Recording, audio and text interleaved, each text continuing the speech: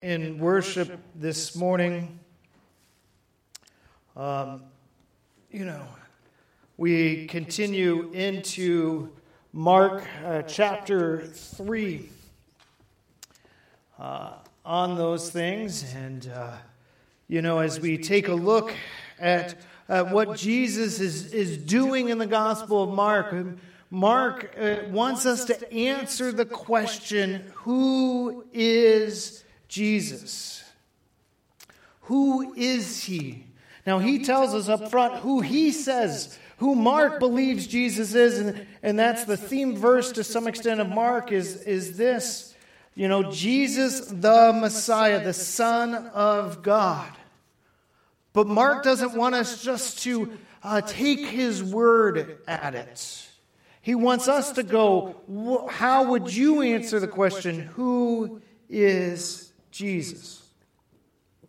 And as we come to Mark chapter 3, it's one of those times where we're going to see how people answered that question. And we see that Jesus himself is getting to the point where he can't even eat in peace. Anybody ever been there? As we all deal with many pressures, do you ever feel like you're in a pressure cooker or an Instant Pot? Pressure cooker's the old thing, but an Instant Pot, I love our Instant Pot next door. We can do things as quicker with an Instant Pot than we ever could on the stove. But you kind of feel like the pressure is just building, and you're not quite sure what's going to crack first. And this world puts a lot of pressures on us, and we put pressures on us. And we see here in Mark chapter 3 that Jesus withdrew with his disciples to the lake, yet a large crowd followed him. They came from all over. Because of the crowd, the pressure's coming in. He says, get in a boat. Now, most of these guys knew about boats. At least get some space, so that the people would keep from crowding him. For he had healed many, so that those with the disease were pushing forward to touch him. The pressures of life, and sometimes what needs to happen is when we get pressured in life, we need to retreat and withdraw, create some space in life. I know for me, one of the things I'm trying to figure out, and I don't have it figured out yet, is the more I'm doing for our church and with our church, the more I really need to also be away. To try to rest and refresh. The pressures come. These aren't bad pressures. We have a lot of good things happening in our church. Amen? We're looking at 6 or 7 people who want to obey the Lord in baptism in a couple weeks. That's a wonderful thing. Amen?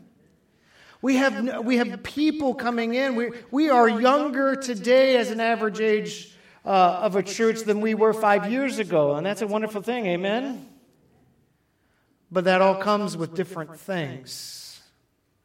One of our prayer needs is about a youth intern and youth ministry. Why? Because I'm doing that, and I think we're going to do some good things, but I can't do all things.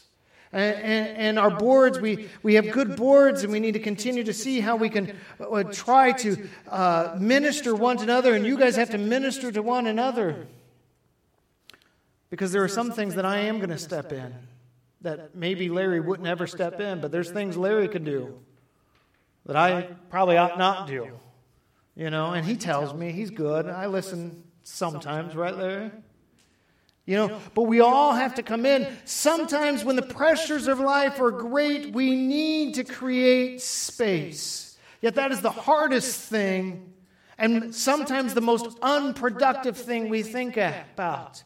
Yet, this is exactly what Jesus does after this. It goes, he went on a mountainside and called to them those he wanted. Anytime Jesus in the Gospel of Mark is going out to the wilderness or the mountainside, we need to know something major is going to happen next.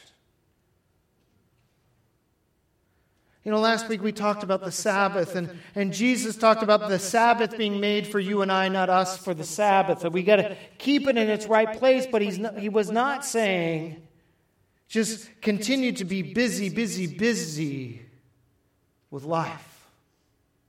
Sometimes we have to pull back. Slow down.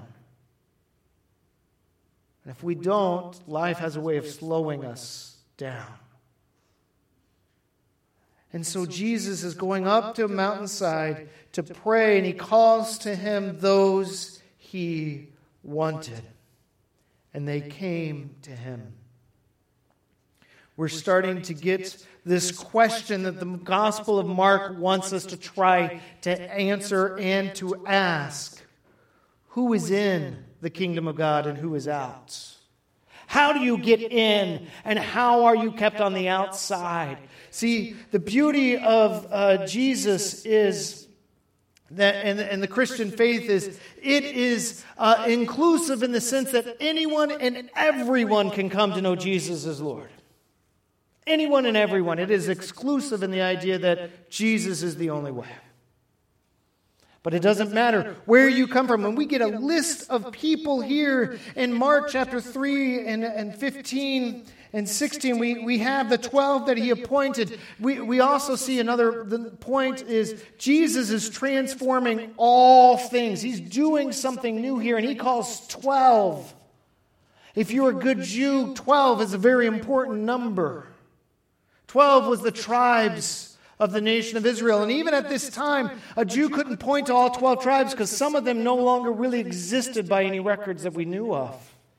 But Jesus is saying there's something about the kingdom of God that is different. And he calls one Simon, to whom he gave the name Peter or Rock. Now, I love it, and the people I read, and I read a lot, I love it. You know, Peter is kind of a nickname. We are going to read about it later, where Peter's going to make a confession, and Jesus says, "And Peter, upon this rock I will build my church," and I tend to take, some do, it's the rock of his confession, but also Peter himself. I mean, he was the major player in the very early church. But as one author I read this week, part of what Mark is maybe trying to get us to set up on is Peter here, he doesn't always act like a rock. He kind of acts a little rock-headed. You know, like he's as hard as a rock. He doesn't always get it. Because Mark is going to tell us it's not always about how much you get. It's about, do you continue to follow Jesus? And then he gives, we see James and John. To them he gave the name Boanerges, which means sons of thunder. And we're supposed to sit here and go, wonder what that's going to be like? I mean, Noah, what if I called you, O mighty warrior, son of thunder? Would you believe me? Not a chance. But you scored 2 goals last night, didn't you? You surprised I know? Are you surprised that I know that? Yeah, see? Careful, I know things. All right? He's playing soccer, by the way. All right? But we're to get this idea, wonder what's going to happen. I'm going to give you a little spoiler. They're sometimes called sons of thunders because they are more interested in the power and the impressive workings of Jesus than they are following Jesus. Yet they're part of the 12. Quentin, you don't have to know all the right answers yet. You just got to follow Jesus. Well, it's not that simple, but that's part of it. Logan, you may mess up. You may not act like what Jesus wants, but being a follower of Jesus, being in, isn't about having all the answers. It's about responding. Because what does it say in verse 13? He called them, and they came. And then we read others. Andrew and Philip and Bartholomew and Matthew and Thomas and James, son of Alphaeus, and Thaddeus and Simon the Zealot. Well, here, man, talk about a crude group. The Zealots they were ready to kill in order to bring about the kingdom. And Judas Iscariot. Mark then tells us his nickname as the betrayer. Now, there's things with that, and we won't go there today. But we have this, and then right away, Jesus enters into a house, and again, a crowd gathered so that he and his disciples were not even able to eat. Can you imagine that? He calls those he wants, and they follow him. They come to him, and now they're going about doing what he's going to ask him to do, and he can't even get away from the pressures. And Jesus is transforming all things. And then we have this wonderfully interesting discussion that comes about verses 22 and beyond. Well, 21, then his family heard about this, and they went to take charge of him. They went to grab him. All right? They're not necessarily, they right now are not in. And the family relationship was way important back then as it is today. Okay? And it bookends this, saying he's out of his mind. The teachers of the law who came down from Jerusalem. Jerusalem was always up as far as elevation goes, so anywhere you went was up to Jerusalem. If you came out of Jerusalem, you went down. It isn't like up and down as far as north and south like we think about it, you know. So when my mom comes to visit, she always comes up because we're north. Technically, elevation-wise, it's also true because she's down in a valley. But we could also say go down. But they're coming to investigate. They've heard what Jesus has done, Mark 1 and 2. They've heard that he's forgiving sins. They've heard that he is healing demons. In fact, we read earlier that the demons would fall and cry out saying, "You are the Son of God," but Jesus would give those demons tremendously strict orders, absolutely forbidding them to say anything. Who's in? Who's out? Jesus is saying the demons aren't in. They may know the right answers, but they're not on the inside because they're not actually wanting to follow him. You may know the right answers, but that doesn't mean you are in. It means you know the right answers. The teachers of the law, verse 22, came down and said, he is possessed by Beelzebub, by the prince of demons. He's driving out demons. What a charge. This Jesus who's been forgiving sins, who's been healing people, who has been casting out demons, creating life. Now the religious leaders of his day are saying it's only by one power he does this. It's by the power of the enemy himself. And we see in chapter 3 right away that Jesus starts a different tactic. If you would flip back into Mark chapter 2, you see that when the Pharisees and the teachers, they ask him about why he does things, he will actually interact directly with them. In Mark chapter 3 and beyond, Jesus is no longer going to interact directly with his accusers. Doesn't mean he's not going to teach, but he's not going to ask them many questions anymore. Because he just goes on to say, he doesn't necessarily say anything other than he teaches in a parable, and he says, how can Satan drive out Satan? Okay? So this is what you're saying. Let's go along that path. He's not believing them, obviously. But he's saying, okay, if you want to say that, let's go down that path. If I cast out Satan by Satan, what does that mean? He says, if a kingdom is divided against itself, the kingdom will not stand. If a house is divided against itself, the house cannot stand. Anybody listening would go, well, duh. A nation that is at war with itself isn't going to be a nation much longer. A family that is fighting themselves will no longer be a family much longer. You can't. Because you will destroy one another.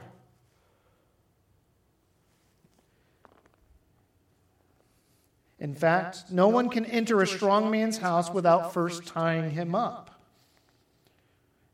Then you can plunder the strong man's house. Truly, I tell you, people can be forgiven of all their sins and every slander they utter, but whoever blasphemes against the Holy Spirit will never be forgiven.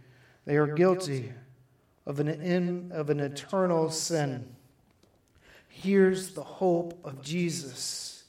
Jesus can forgive all sins but one. I, as a pastor, none of our other, Pastor Ron's here, but none of our other pastors are here. I have at times, people come to me and they're concerned that they cannot be forgiven. And maybe that's you. And I said, well, have you blasphemed against the Holy Spirit? And they'll say, well, I don't think so, but I'm concerned I may not be forgivable. Because there's only one sin that is unforgivable. The sin of blasphemy against the Holy Spirit. I don't care what you have done. If you are asking for forgiveness, it is on the table. I've also had people, Christians, come to me and say, I think I've committed the unforgivable sin. Now, I want to take a step back. If you think you have committed the unforgivable sin, you probably have not. Because you think you may have. And there's concern. Here in Mark chapter 3, the part of the issue with the religious leaders is they don't even think they've committed a sin. They think they are right. They think that they are on the correct side. And they don't even believe they need forgiveness. They're not sitting there going, I wonder if that's us. They're as hard as rocks. All sins are forgiven except the unpardonable sin. And what is that? It is where, in my opinion, we continually attribute the work of Jesus to the work of Satan. It's not ignorance. It's not that you don't know. It's not that you are even maybe not sure. It is a continual spot where you say the things of Jesus are not of Jesus, but of the evil one. And I would say if we ever get there, it's unforgivable, not because Jesus would not forgive if we asked. We will not even want forgiveness.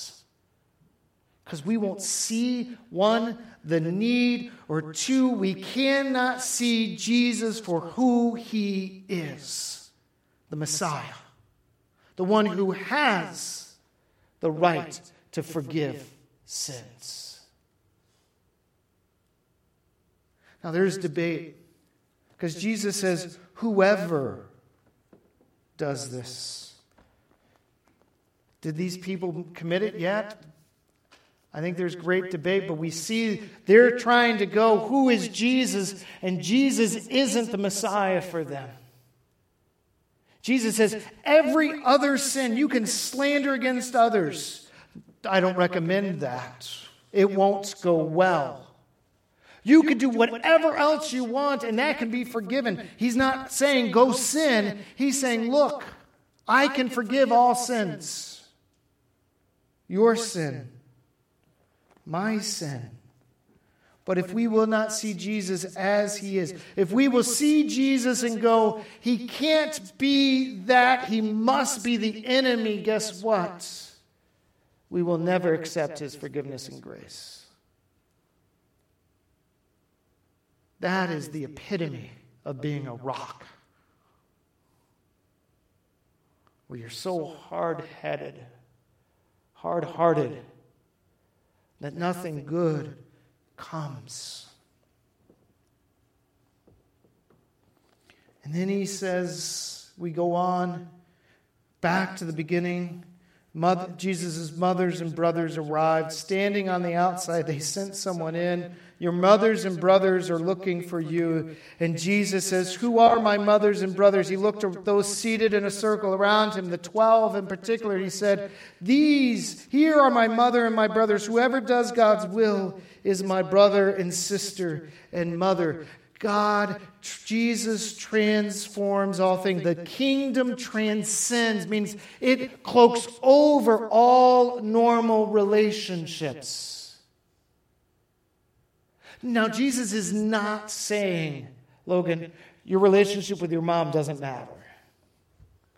But what he is saying is your relationship with Jesus is more important than your relationship with mom.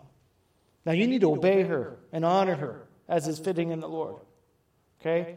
He's not saying family doesn't matter. That was a big deal for the Jews. How did you know who was in and out?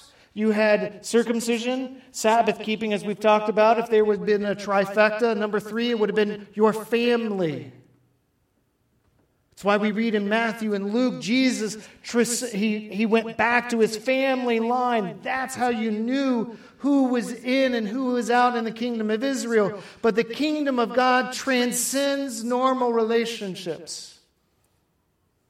For those of us who are parents, Those of us who are raising kids, we need to understand that what matters is whether or not they're in the kingdom of God family, not just our family. I mean, we as our family, we've already had to make a decision, didn't we, Daniel? And you don't even know what I'm talking about just yet, but we've had to make a decision. Just shake your head yes for a minute, okay?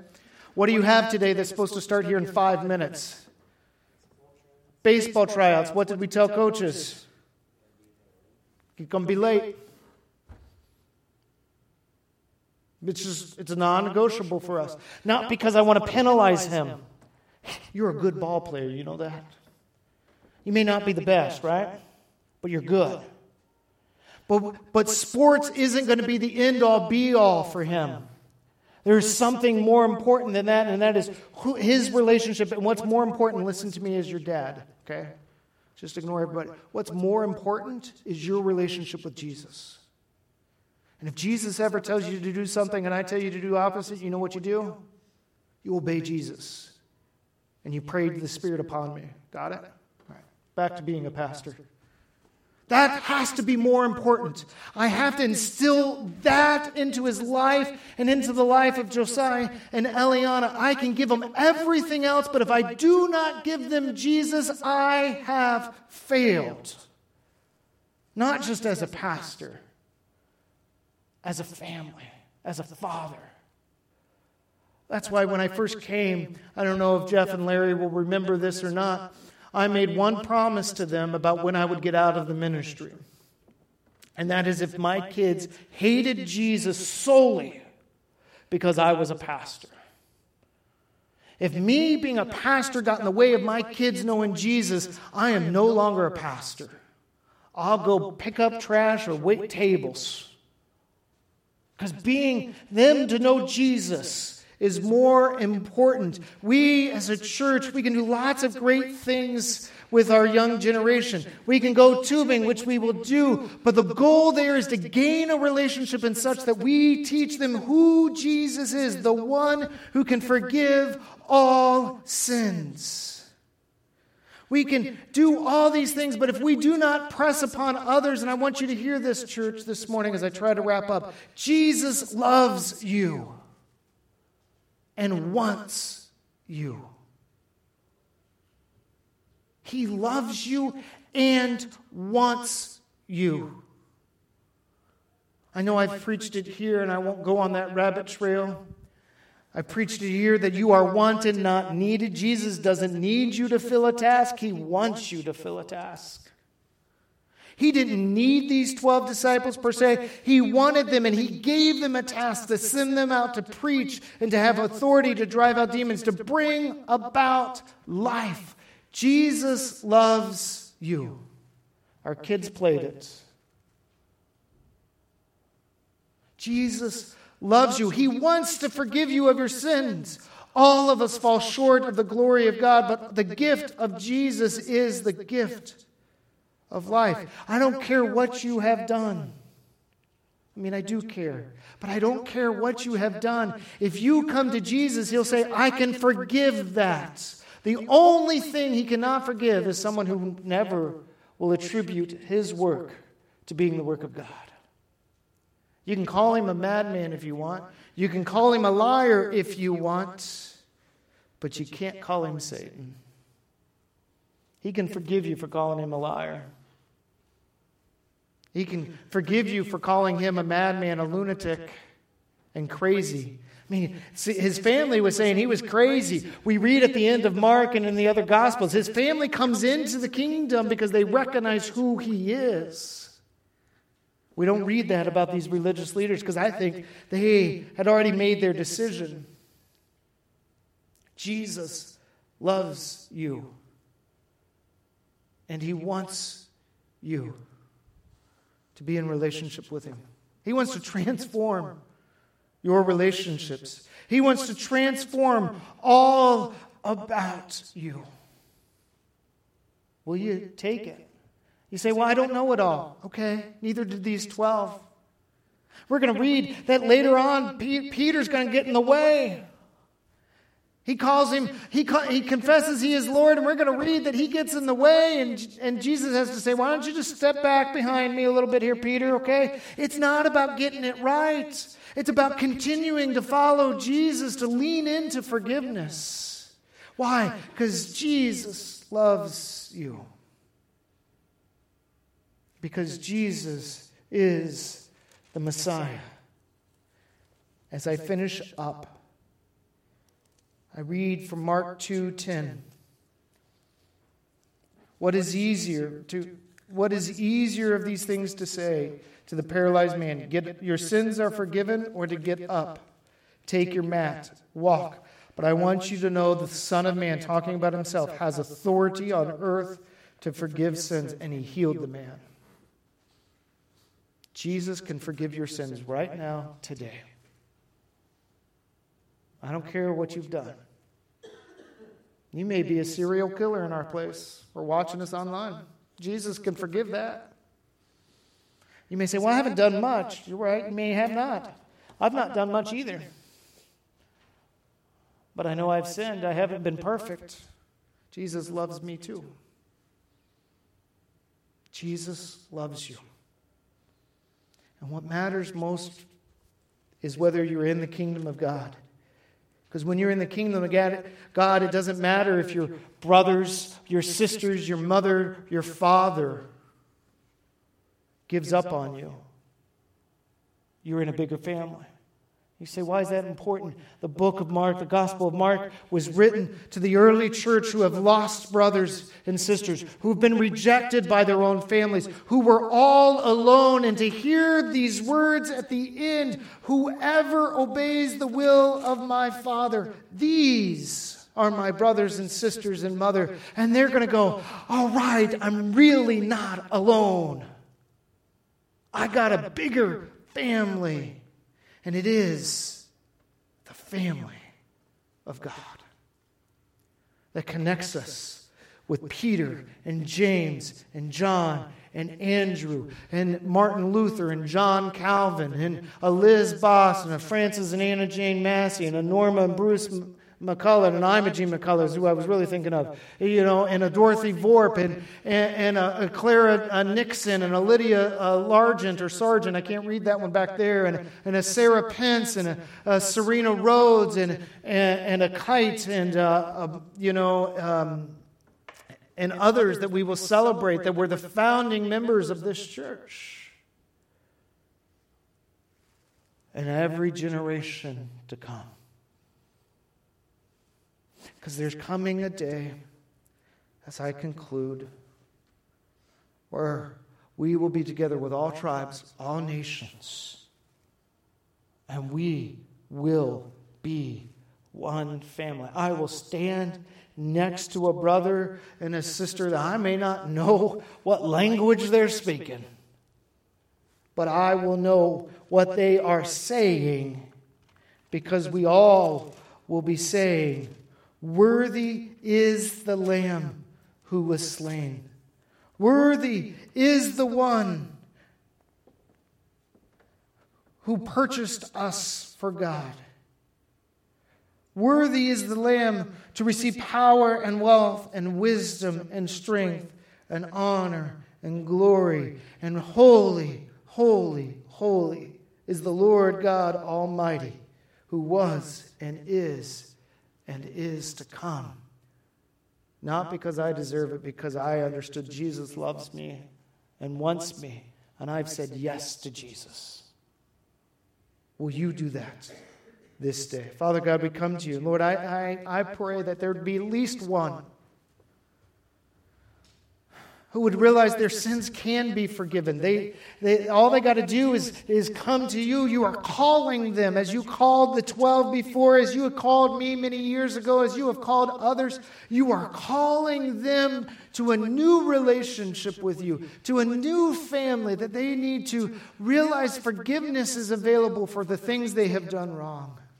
Not because maybe they're an awful human being, but maybe because they are a good human being, but they have messed up. And you love them so much. So, Lord, I pray that at least one, whether it's online or in person, both, They would say, I want to be in God's family today. I'm going to receive the forgiveness that Jesus offers because of his love for me. And they would just say, Jesus, I accept you as the Messiah, as Lord. Forgive me of my sins. Wash me clean. And then the promise of Isaiah, though our sins may be as scarlet, they shall be washed white as the snow that is outside our doorsteps. So, Lord, we come. And for those of us who maybe have already accepted the call into your family, may we persevere on, not because we have all the right answers, we don't. Not because we won't doubt, because we might. Not because we won't be hard-headed at times, because we may. But because you are worthy to follow. And may we spend time with you in such a way that we also then go out to serve our community, to proclaim the good news of the gospel that Jesus saves. Because he loves. And Jesus loves us so much that he came to save us, not to condemn us, but to save us unto eternal life. Lord, we thank you for that hope and that promise. And we pray this in Jesus' name. Amen. If you've made that commitment, first time or 100th time, let me know. Whether you're online, you can reach out to me individually. You can reach out in the chats right now if you want. Let me know. Jesus loves you, and he wants you, and so do we. Will you stand if you are able as we sing this hymn 478, Have You Any Room for Jesus? Because he will